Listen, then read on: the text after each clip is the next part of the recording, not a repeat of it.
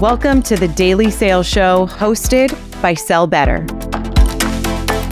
Hey, welcome back, everybody, to the Sell Better Daily Sales Show, where we bring you daily sales advice to help you sell better. Let us know what your role is. That's what we're doing right now. It's how we tailor the conversation to the folks that are in the room. Today, we are going to talk about sales math. Very unattractive subject for a lot of people. But when you become a sales professional, you really start to appreciate the math behind it. I'm your host, James Say What Sales Buckley, and I'm joined by an extremely smart man. Mr. Jason Bay is back with us to talk all about the sales math that he's been making magic with lately. Welcome back to the show, Jason. What's up? Extremely smart, bit of a stretch. I would say moderately smart. I'll go with that. I'm like a humble man, a humble man. Yeah. The humility pours from this guy. I'll tell you what. I get school all the time. It's real. It's real. Shout out to all of our partners, Apollo, Gong, JB Sales in the House, and Vidyard. We are super excited to be collecting the best in the business for sponsorship of this show and making this happen with us every single day. Shout out to all these partners right here. Vidyard and John Barrows have partnered to give you sales with video made easy. This is the best way that you're going to learn how to prospect using video effectively. So go ahead and click the link that I've dropped in the chat right here and start today. Vidyard is a free Chrome extension, and John Barrows and the rest of the team at Vidyard will walk you through how to create effective prospecting videos. Go ahead and scan this QR code on the screen and check us out at sellbetter.xyz. And while you're online, go over to YouTube and subscribe to the Sell Better channel, because this is where you're going to get all kinds of great value. Let's take a look at who's in the room. I was absolutely right. Tons of SDRs and AEs. And look at our senior leadership and our frontline managers creeping up. 12 and 15% of the folks in the room are in leadership. We need more leaders to come to the show. If you're going to impact the behavior of your salespeople, you got to be here, right? Tell your friends. Let's ask this question really quick, because I feel like sometimes we talk about math and it daunts, right? People are like, oh gosh, I was just not a math person in school, and that makes me uncomfortable when we talk about math. So this is what you're going to get today as you guys answer this question here that I've just launched about your own math experience. We're going to talk about why this applies to you as a seller.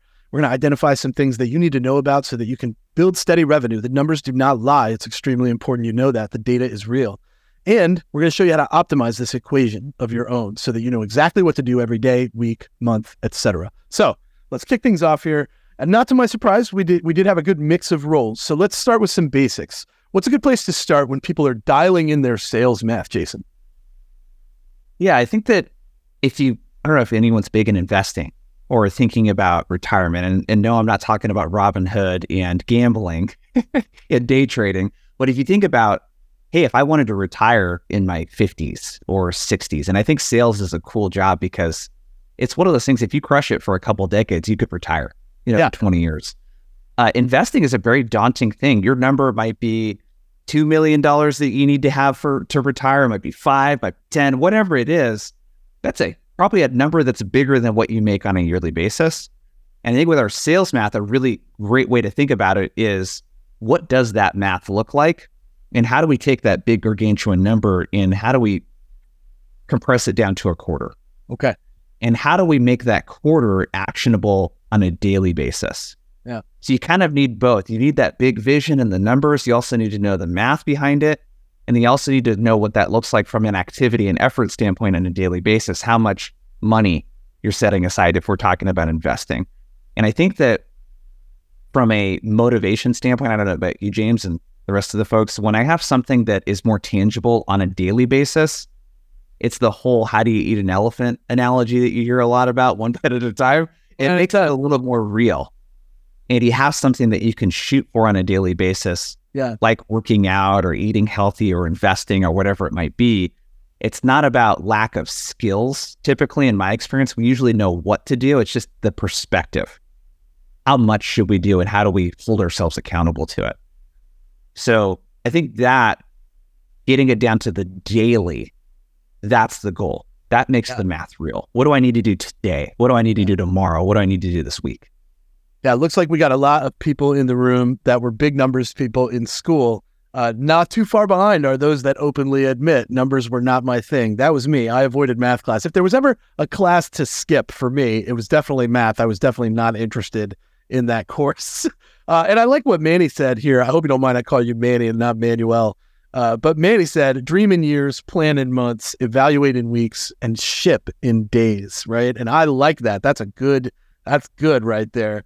Okay, so talk to me about territory planning, collecting data, activity and time. What should even people be looking for? What kind of data should we be collecting when we're backing into these numbers?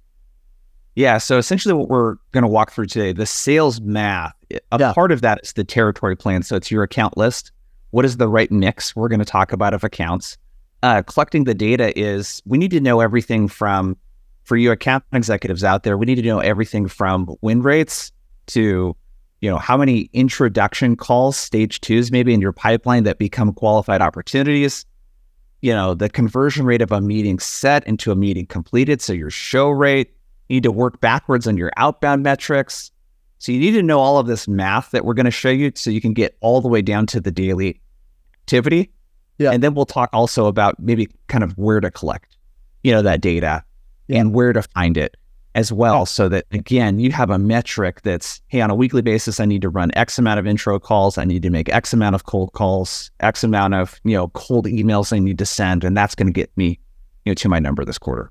Yeah, I used to say all the time that I wanted to meet some of my teachers in public now and tell them I never had to solve for X since I started in my career, but I would be lying, right? Because we actually solve for that X pretty regularly with it, whether we know it or not. When we're talking about these basics, what else should be addressed here? You said to me that we have to diagnose leaks in the pipeline, and you can find that through the numbers. And then something else you said that I'd love for you to talk about is it happens on both sides. The leaders have to do this and know how to calculate this, but the sellers have to do it in their own way as well. So break that down for everybody. Yeah, if we could, I'd love to throw a question out into the chat for those of you that are watching. Let us know, have you sat down and used a calculator to figure out what your sales math is? The algebra, if you will, of hitting quota. Have you done that before? Give us a yes, no in the chat, detailed. Have you sat down and actually punched numbers into a calculator? I thought that we would get pretty mixed. I mean, I see some yeses. I saw an Excel go by right there. That's cool. Heck no. Juan, you're the most honest type. Heck no. I think heck no is where most people land that are not responding right now. Yeah. Yeah, some, but need help. Yeah. Yes, totally. So I think diagnosing the leaks. So this sales math that we're going to talk about and show you, you can use it in a couple different ways. I think it's great to be forward thinking. So it's no different than an investment calculator, or if you're wanting to buy your first home, which we're looking at here in the next year or two, what does the mortgage look like, and using a mortgage calculator, that helps you, plan into the future. That's really great. But what is also really great is if you have a tool that helps you diagnose what's going on right now. And I think there's different ways to hit the number, and we'll talk about that today. The calculator will only show you so much. There are reps that are probably on your team that they hit quota or surpass quota because they book a ton of large deals. And there's ones that are more like the numbers driven person. They book a ton of deals and they're all just kind of average. And then there's like a mix and a ratio between those two. So I think being able to look at your current pipeline and from a skill set standpoint, how do I address the skills that are needed in order to fix some of the leaks? It needs to be really granular, because oftentimes what we prescribe as the thing to get help with and to work on is not always the thing that actually needs help. So for example, if you're a rep that has a really high conversion rate of, when I get people like James on a cold call, booking you into a meeting 1 out of every 3, but I make 20 cold calls a week and my pickup rate's 5%, like, I don't have a skill problem. I don't need to get better on the phones. I just need to make more of the calls. Yeah. So identifying whether it's activity or skill, effort or skill is what I was taught as a sales manager. Is this an effort problem or a skill problem, right? Being able to identify that is super important. We're going to look at some examples. Jason's got some sheets here, and you're going to get those takeaways. So don't stress. But before we get to that, I want to keep talking about these things that we're doing to dial in this equation. You said some things that made a lot of sense to me, and some mistakes that I've made when we were talking about getting this conversation going. You said people don't factor in certain things when they do this math. There's a week off for Thanksgiving, a week off for Christmas, and nobody factors in vacation time or sick days. And that's all factoring into the number made over the course of time that gets you to the quota. So Is that something we should be doing with our managers? How do we account for those sick days that we don't expect? Yeah. I want to throw another question out in the chat to the group. Yeah. I'm just curious. When you guys approach your quarter, do you look at each month like equally? So in other words, let's say that you have a $250,000 quota this month. Do you break it down like a third of that month one, a third month two, a third month three? Let me know, yes or no. How do you break out the math between the months within the quarter? Pretty even, yes or no? And again, we're getting some mixed.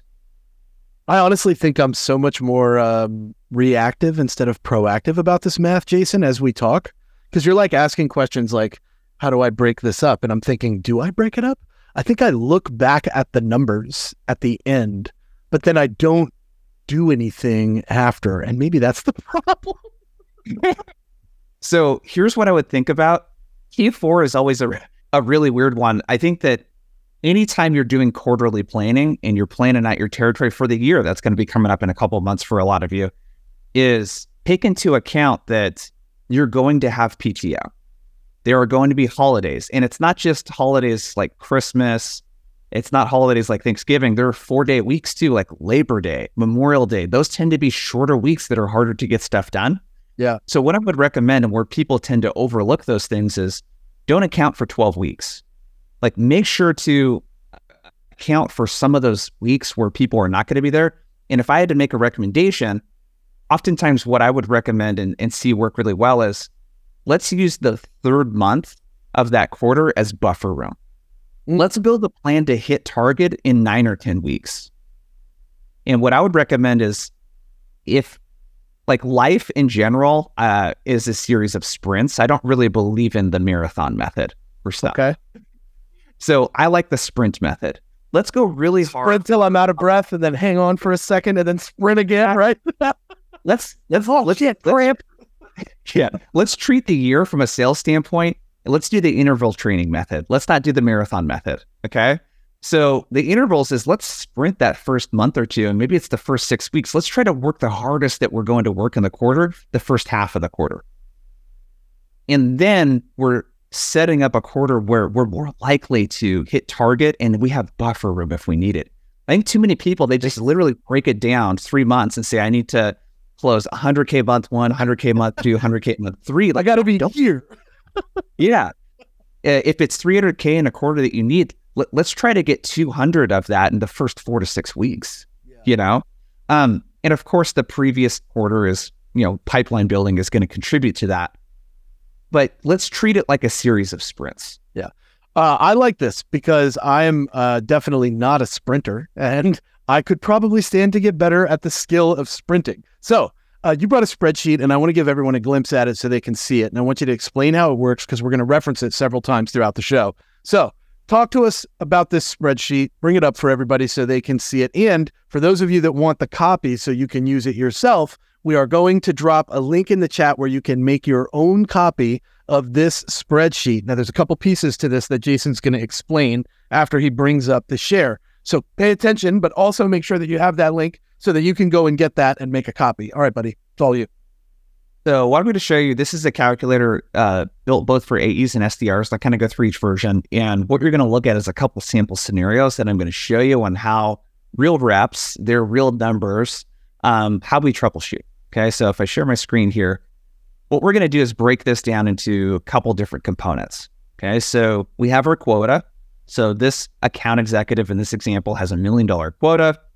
We just chose this for nice round numbers, $250,000 quarterly. Their average deal size is $50,000. They need to close 20 deals over the course of the year.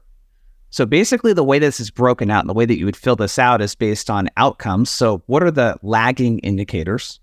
That's meetings booked and deals closed. What are the things that we need to have happen from an outcome standpoint?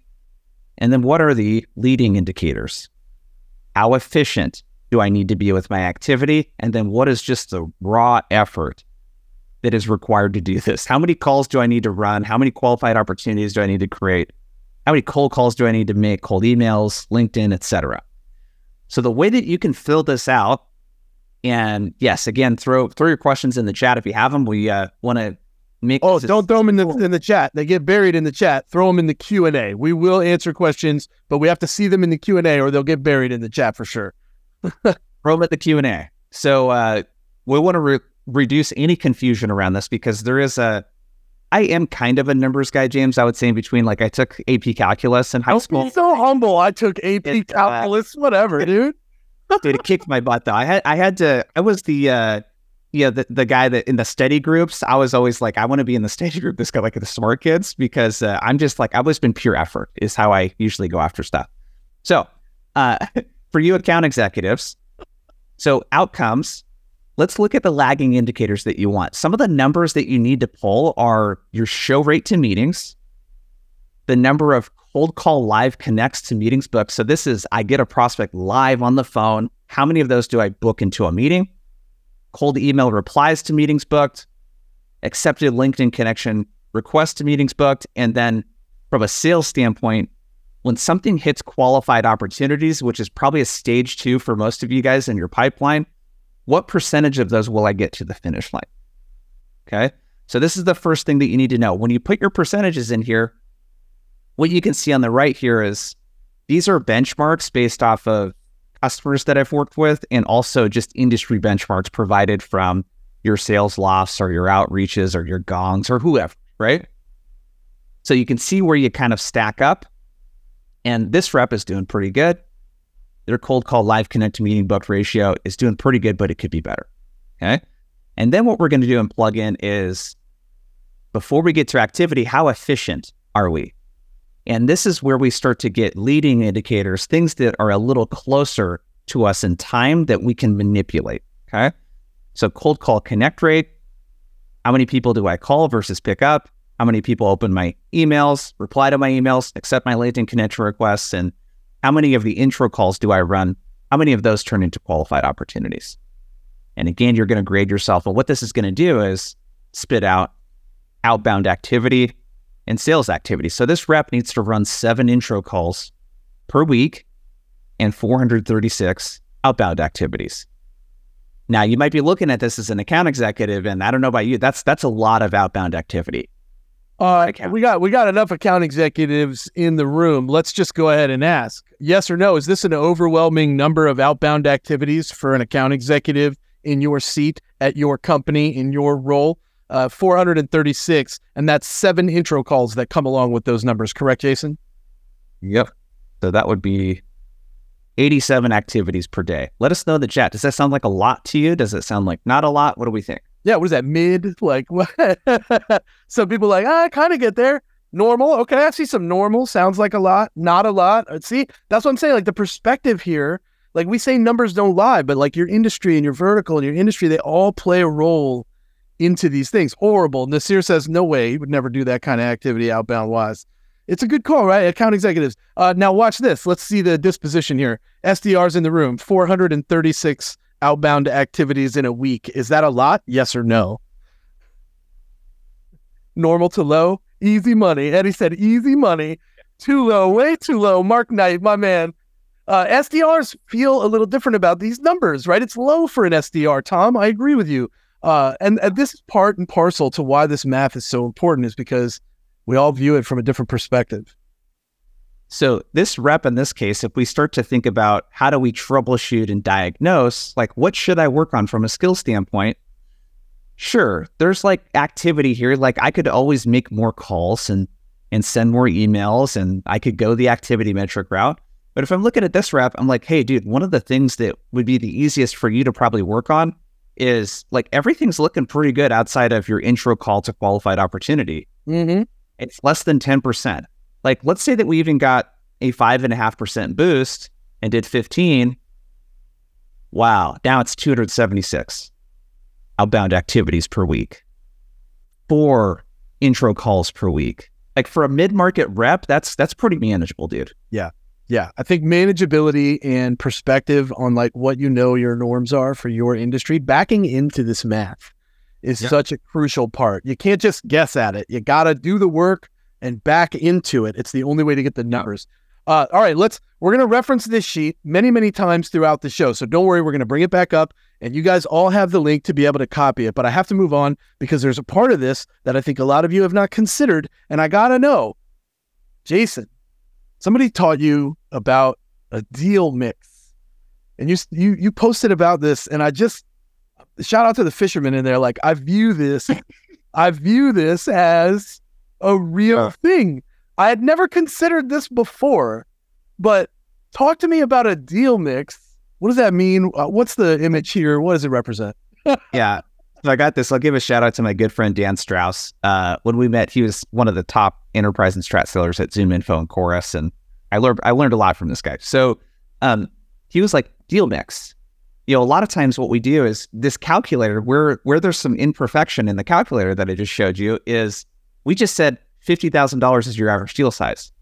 In reality, unless you're doing SMB and it's highly transactional, if you're mid-market or enterprise and you look at your account list, you're probably like, hey, there are some accounts in here that could be multiple six-figure deals, and there are some in here that probably are 20 to 40K, land and expand. It's going to be a lot slower, right? And I think what we oftentimes look at is, where are the big whale opportunities and where are the averages? And we don't account and create a deal mix and look at how do we approach our territory from an opportunistic standpoint and look at where are the whales, the really, really big opportunities, where are the tuna, the stuff that's maybe mid-sized. So maybe our whales are 200K deals. We might close one of those over the course of a year. Or for some of you, the whale might be $1 million. Depends on what you're selling. The tuna might be 30 to 40K, and then our salmon might be our 10K deals that, hey, we're going to close these really, really quickly. Yeah. They don't have a lot of users. The usage is low, whatever it might be. So what I would recommend, the action from this is think about how your territory comes together and how other reps on your team are hitting quota. What does that typically look like? And you want to have a distribution of, where do I feel like I have the biggest opportunity of those wells? Where are some of the accounts that look like they have a lot of users? Or if it's an existing customer, there's a lot of opportunity to expand into more users. And then where are salmon? And this is a tiering strategy that you can essentially use with your accounts. But think about what that deal mix looks like. There's no perfect equation, but you want to be tiering and scoring your accounts and thinking which ones have really big opportunity and which ones look like they're just going to be average deals for now. Yeah, and some of you on the SDR side might be thinking, well, that's really specific to AEs. No, it's not. Especially if you are being compensated for the closed opportunities that you are sourcing. So you can separate out your accounts in this way. You can go prospect for accounts in this way. And this really resembles the tier 1, tier 2, tier 3 that we represent filling the funnel, John Barrows. It's the same premise, except for the fact that you're using it to come up with an equation that gets you to that goal. There's another nugget that you threw out there that came from Strauss that I think is super valuable for people. Put a 1 in the chat if you are most familiar with the concept of a sales funnel. If sales funnel is something that you have heard before and you are very versed in managing a sales funnel, that is the golden rule for you. You think about prospecting and closing and upselling in this way. Let me know in the chat with that 1. This is a little bit different, to say the least. I'm a cocktail guy. Shout out to my cocktail lovers out there. Tell me about the martini glass and why it's a little bit different than the sales funnel, the traditional funnel. Yeah. So the question I would kind of pose to everyone is, let's just ask actually in the chat, how many touches on average does it take for you to land a meeting? Give me that range. So the initial meeting? Initial meeting. Yep. Emails, phone calls, social touches. What does that look like for you? We got 11, 7, 5, 7 to 8, 6 to 10. For me, it's 6 to 10. Edgers is 2,000. JK, we got 5. I think we can all agree that outbound is a ton of effort. It's tough right now. Very hard, and it gets harder and harder every year. Every year, the data shows us that it takes longer to get a hold of people. The reply rates go down, the contact rates go down, et cetera. Yeah. My point here is that outbound's a lot of effort, so you have to be very selective about where you decide to put your effort. From a sales standpoint, getting deals to the finish line, win rates are down right now. Deals are taking longer to close. Everything is down right now from 2020.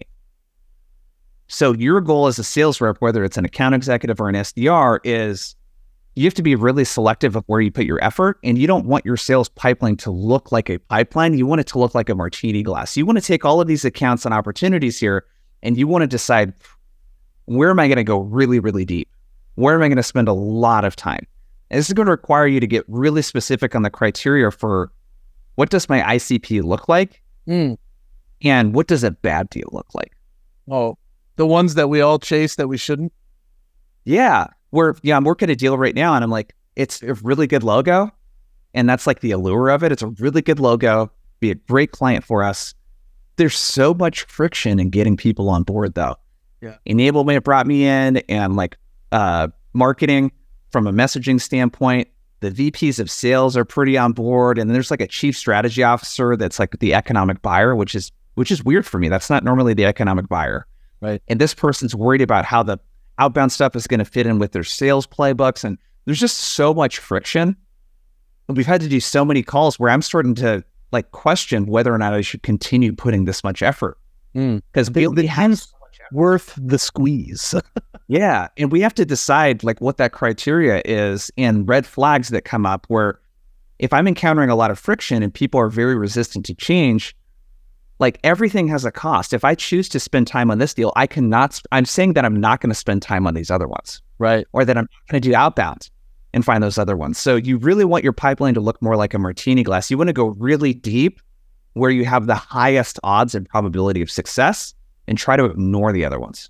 Yeah, don't get caught chasing that whale when you could have chased down 10 tunas to get that same result, and that might have gone a little better for you. Would it be crazy to go over outbound quotas right now? Mark, I don't think that's crazy. Jason, you probably see more data on the outbound side via Outbound Squad than a lot of others, especially the folks in the room that are, working with teams and siloed to their own team, right? Not a lot of folks have access to the amount of data that people like us tend to get access to because we talk to so many people. When you think about outbound quotas, what have you seen that's worth mentioning for the folks that lead teams in the room and folks that are on teams, really? Yeah.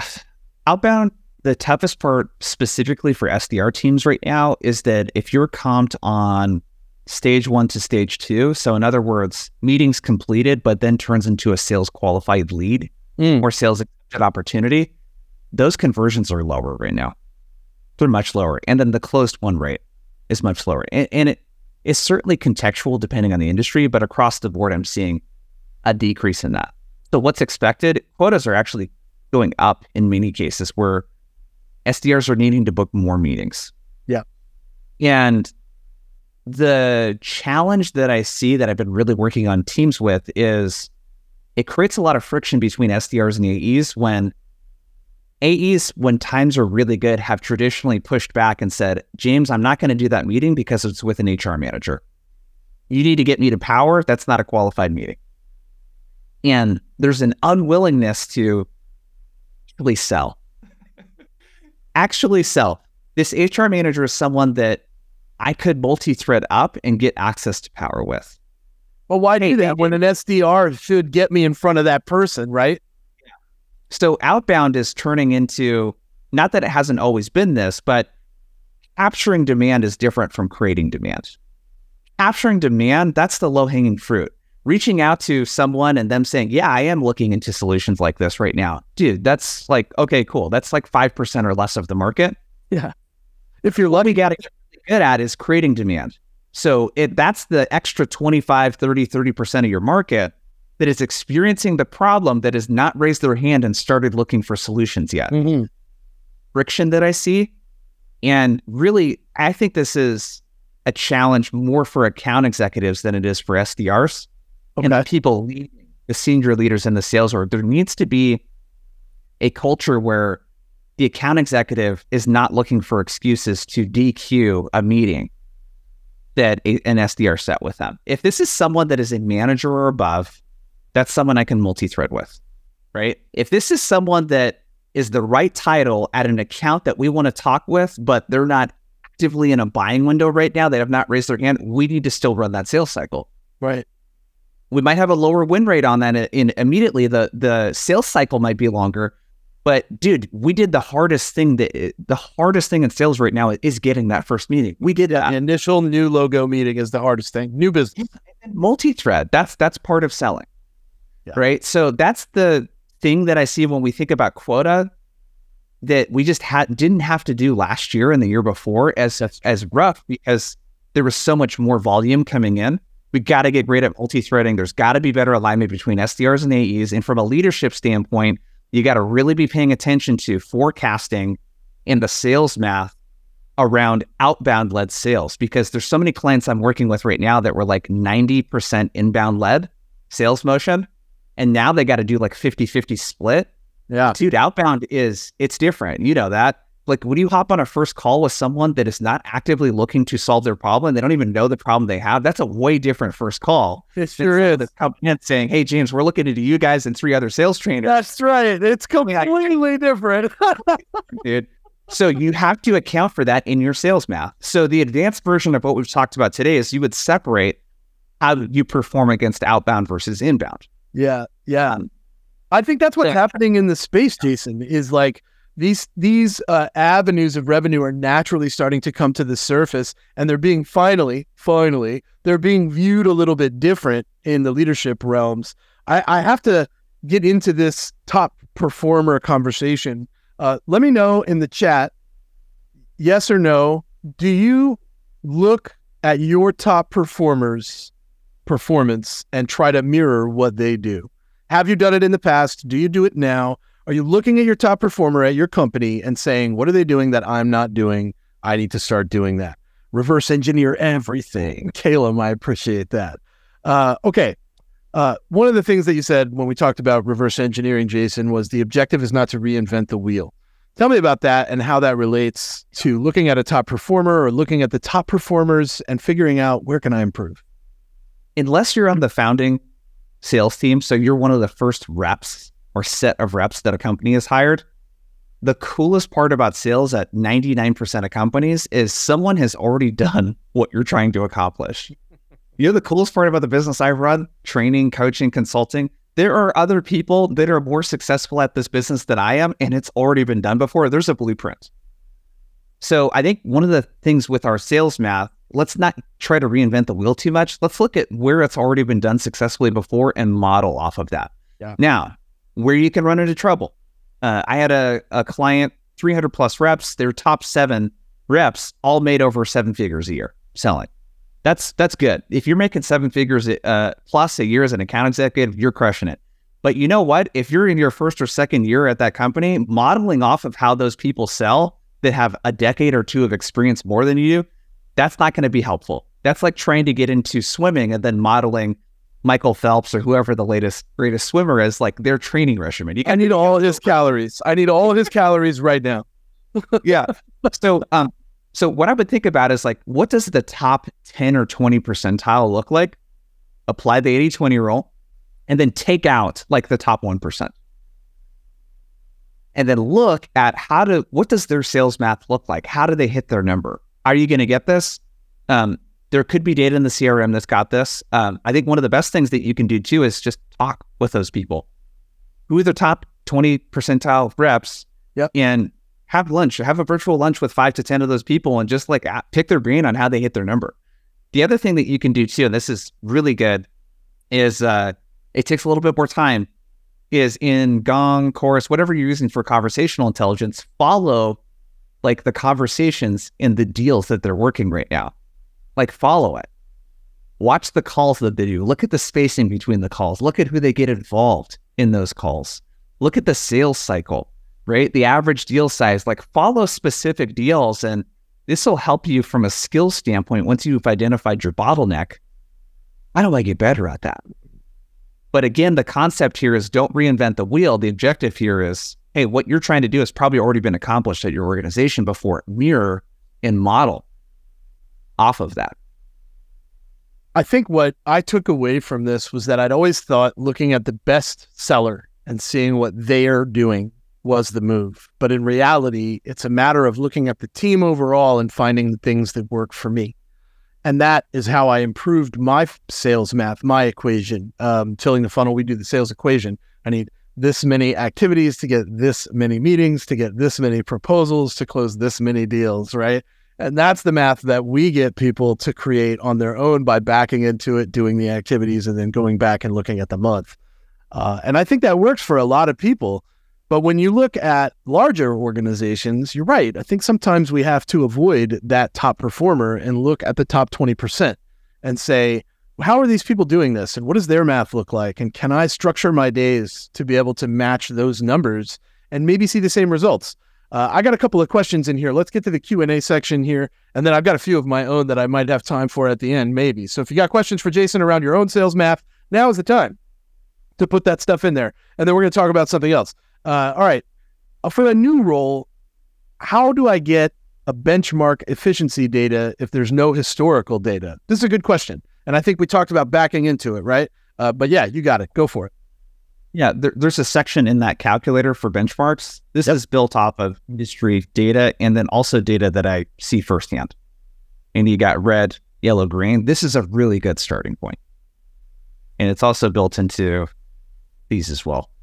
So if you're building that sales math, which, oh man, good luck to you. It's such a hard thing to do, to build a sales team from scratch, and knowing how to project and forecast that for your leadership or for your investors is really tough. But that's a good way to establish benchmarks where you kind of know, am I warm or not? Give you a good starting place. It is, yeah. And everybody needs a good starting place. You got to have some goals to shoot for. What I'm saying is, after you have a few months worth of data, go back and do the math, right? That's what those CRMs and those tools that capture that data are for. I'm a SalesLoft person, and I capture everything in SalesLoft, and that tends to be pretty helpful for me. When we look at the sales math that we get from our leaders, sometimes, and let me know in the chat if this is you, sometimes it feels like it's impossible. What do you do when you do the math and you find out, I can't make 1,000 calls in a week? That's not realistic. What do we do in that situation? Well, I think that, so if I'm a rep, what I'm going to do is I'm going to show my frontline leader the math, and I'm going to try to come up with a solution for that. So if I got to make 1,000 calls, I'm going to look at, well, my conversion rate of call connect into meeting book, it's below average. I can work on that. I can improve my cold email reply rate. Okay, cool. And then I'm going to bring that to my frontline leader and say, hey, I did the math and I would love your help. I've thought about ways that I could make this more feasible, but I am worried that based on my conversions right now, that this is just physically impossible for me to do. Can I get your help? Here's what I'm thinking. Can I run the plan by you? That's the first step that you would take, is just bring it up, right? Don't be afraid to be like, I did the math and this doesn't make sense. This math ain't mathin'. Yeah. Well, I think that a lot of these, you would be surprised, your organization, your senior leaders, how they come up with quota. And I'll leave it at that. It's not as sophisticated as you think it would be. That I think so. Let's park it right there for 10 seconds. I always feel like leaders come up with quota based on salaries and not the expectation.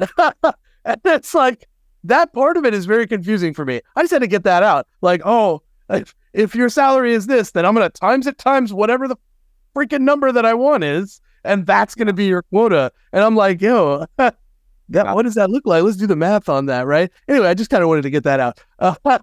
Talk to me more about it. Salary's a decent place. I mean, that math needs to make sense, of course. Of course. But math I'm talking about is, you just got a bunch of investment. Your goal next year is to 2x revenue, and you're already doing $30 million a year, but you're not going to double the headcount on your sales team. Yeah. Or you're not going to invest in dialers or things like that to massively increase the efficiency. You're just going to have to produce 100% more with only 50% more resources. That doesn't make sense. So like, it's literally, that is the thinking in these rooms. The CFO gets together with the CEO and the CRO, and they think, well, what can we do? And if we got this, we could do that. And oh yeah, we're going to move up market and we're going to start closing larger deals that we've never done that before. We're going to start doing enterprise. And that's literally the extent of the conversation. There's so much pressure from venture-backed software companies to do this. And I think that the bubble has sort of popped, with that. And I think we're seeing less of it, but the bottom line here, the learning lesson is if your quota feels and looks unrealistic, you need to talk about it. And you need to show your manager the math. If you're a frontline leader or sales exec, like you need to show your board or your leaders just like the math. It's like, I'm not quite sure how we do this based on how we surpassed target last year. I'm not sure how we double it without doubling headcount. I'm not really sure how we do that. There's a lot of really interesting points being made here about how we speak about the math associated with the goals that we have and our daily routines and activities. There was a question in here that I think is awesome. Thank you, Nasir, for this one. It says, shouldn't the math also include the sales cycle, like the days that the ops were created until the day that the deal closes? You talked about this in the pre-call. Talk about it for just a minute, because I think this is a variable that has to exist. Yeah, totally. So if I knew how to make a more sophisticated calculator, it would account for that. What is an ROI calculator? We need that. Yeah. So if you have a 90-day sales cycle, let's say, you know that, hey, the math you're coming up with, like, hey, these intro calls that I'm running, like the previous month is setting up calls for this month of my quota, you know, and the deals that I'm working. So you got to kind of work that in to your math, of course, but take it in. Yeah. In a perfect world, we would have that built in. And honestly, I'm surprised, James, that Salesforce doesn't have this built into their CRM or anything like that, where you could say, here's my quota based on my average time to close and all these other stats. I'm like, yeah, can you tell me? Yeah, I'm surprised that's not built into some of these tools. I know that you can build customized dashboards that do this, but typically that's done by a Salesforce admin that has all the certs to be able to customize the CRM. It can also be done in other apps across the board. Win.ai, Apollo, Gong will capture all kinds of information and share it with you. There's a ton of stuff out there that will capture this data. One of the best parts about Vidyard is knowing who's watching the videos and how long they watch the videos. Somebody that watched 100% of my video or 90% of my video has a higher likelihood of responding to my call, you know, if I saw that they watched more rather than 20%, right? Those 20%ers, they weren't interested after 20% of that video. Data is what tells us what we do, how we do, should we keep doing something? And that is the point of this, is that we are building equations based on the data that we're collecting over time. There was a question in here, where can I look if I'm the only person? I would suggest networking out and talking to people that have your role and just asking them the question. There's nothing wrong with sending a DM to a fellow SDR and saying, hey, how many cold calls do you make a day? This is where I'm at. I'd love to know your number. You can find an average in there and find people that are similar in your industry. Jason, tell people where they can connect with you. Where would they go? If you want to share that link one more time so people can make sure they get that copy, feel free. Where would they go to connect with you? I'm going to drop his LinkedIn in the chat. Yes, the Bridge Group, Trish Bertuzzi, what a class act. Yeah, the Bridge Group is fantastic. Yeah, so a couple places. This is fun, James. I think we've gotten to do 3 or 4 of these now. So always a blast, always fun to hang out with Sell Better crew.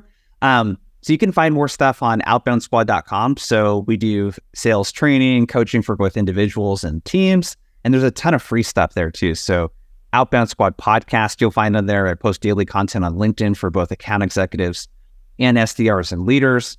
And we're just about here in the next probably 3 or 4 weeks, we're doing a full kind of revision of the website. So it's going to have a ton more free resources and guides in there. So everything from outbound to discovery, demos, multi-threading, negotiation, sort of the full gambit for an account executive or an SDR. So outboundsquad.com would be the best place. And connect with me. Love to connect with everyone. I'll tell you right now, you're not going to find a better person to go connect with and have a real conversation about what you're doing every single day and how you can get better at it. Outbound Squad, fantastic. Follow us on social media. We love to connect with you, the people that come to the show, learn, adjust, get better, and grow. I want to say connect with me personally at Say What Sales on just about every platform out there. Never met a stranger, just a friend that I haven't met yet. If you're a salesperson, we're the same person. That's what I say. You're going to get a survey after the show. Let us know what we did and how we can improve. And I want to thank everybody for spending time with us and Jason for sharing his wisdom. We will see you tomorrow on another stellar Sell Better show. Have a great day, everybody. Hey, everyone. See ya.